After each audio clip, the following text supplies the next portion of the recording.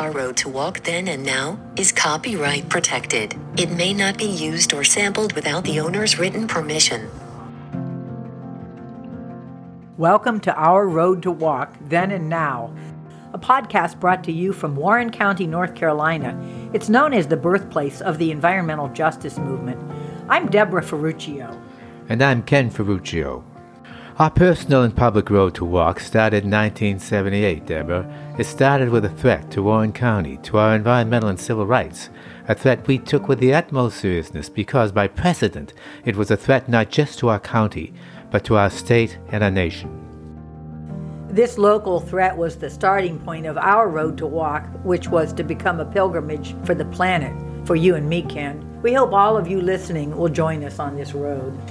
As you know, Deborah, many people have heard about this 1982 Warren County, North Carolina PCB landfill protest movement, and this year folks are celebrating the 40th anniversary of this PCB movement that's become known for transforming environmentalism. We will not allow Warren County to become a dump site. If you do not cease this unlawful act, you will be arrested. And much has been told about this dramatic, larger-than-life, front-page, top-of-the-news historic event. It occurred for 6 weeks that fall of 1982 in our rural, sparsely populated, poor, majority African-American community. We were an unlikely, multiracial grassroots coalition. We were ordinary citizens who joined forces as never before, and we met head-on the toxic aggression of Governor James B. Hunt, Jr. He was to become the most powerful governor in North Carolina history. Deborah, our supporters came from across the county, the state, and the nation.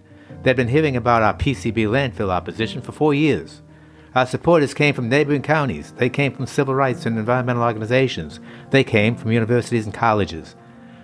4 years earlier, in the summer of 1978, for nearly 2 weeks, PCB-contaminated oil had deliberately been spilled along 240 miles of highway shoulders in 15 North Carolina counties. They were known as the Midnight PCB dumpings, and they were the largest PCB spills in American history. From 1978 to 1982, Warren County citizens concerned about PCBs mounted our opposition to the landfill based on documented scientific facts about leaking landfills, on the known dangers of PCBs that last forever, and on our constitutional rights to equal protection under the law. You know, Ken, few people could have anticipated the commitment of Warren County citizens and these supporters.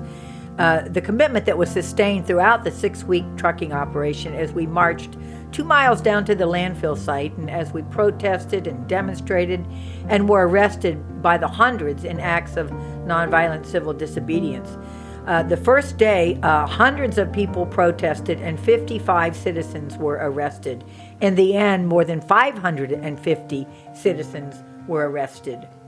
Ken, few people could have imagined that Governor Hunt would use nearly $1 million of State Highway Patrol and National Guard to forcibly bury some 10,000 truckloads of PCB-contaminated soil in a landfill the state had built dangerously close to groundwater. And few people could have imagined that citizens would be so motivated to stick to their long protest campaign that a month into the trucking operation, a Washington Post editorial titled "Dumping on the Poor" would hail the ongoing Warren County PCB landfill movement as the marriage of environmental concerns with civil rights activism.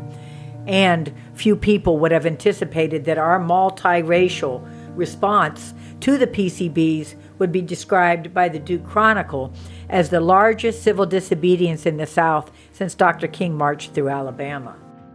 Soon after this PCB protest movement, I had the privilege of asking Bishop Desmond Tutu a question following his speech at a Duke Divinity School occasion.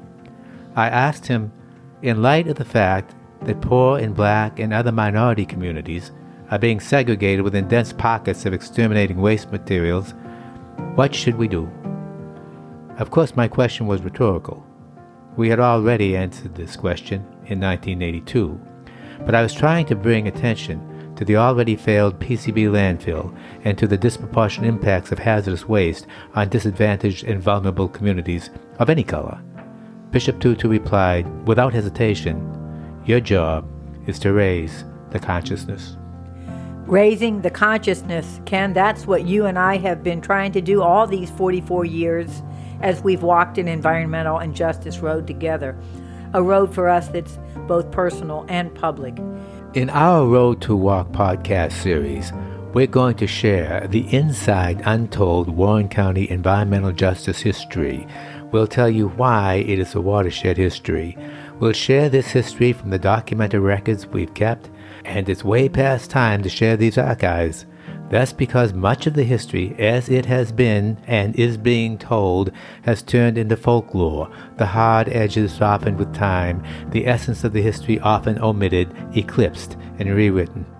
We hope you'll join us on this podcast series, Our Road to Walk. We hope that you'll see that it's never too late to try to build a better world.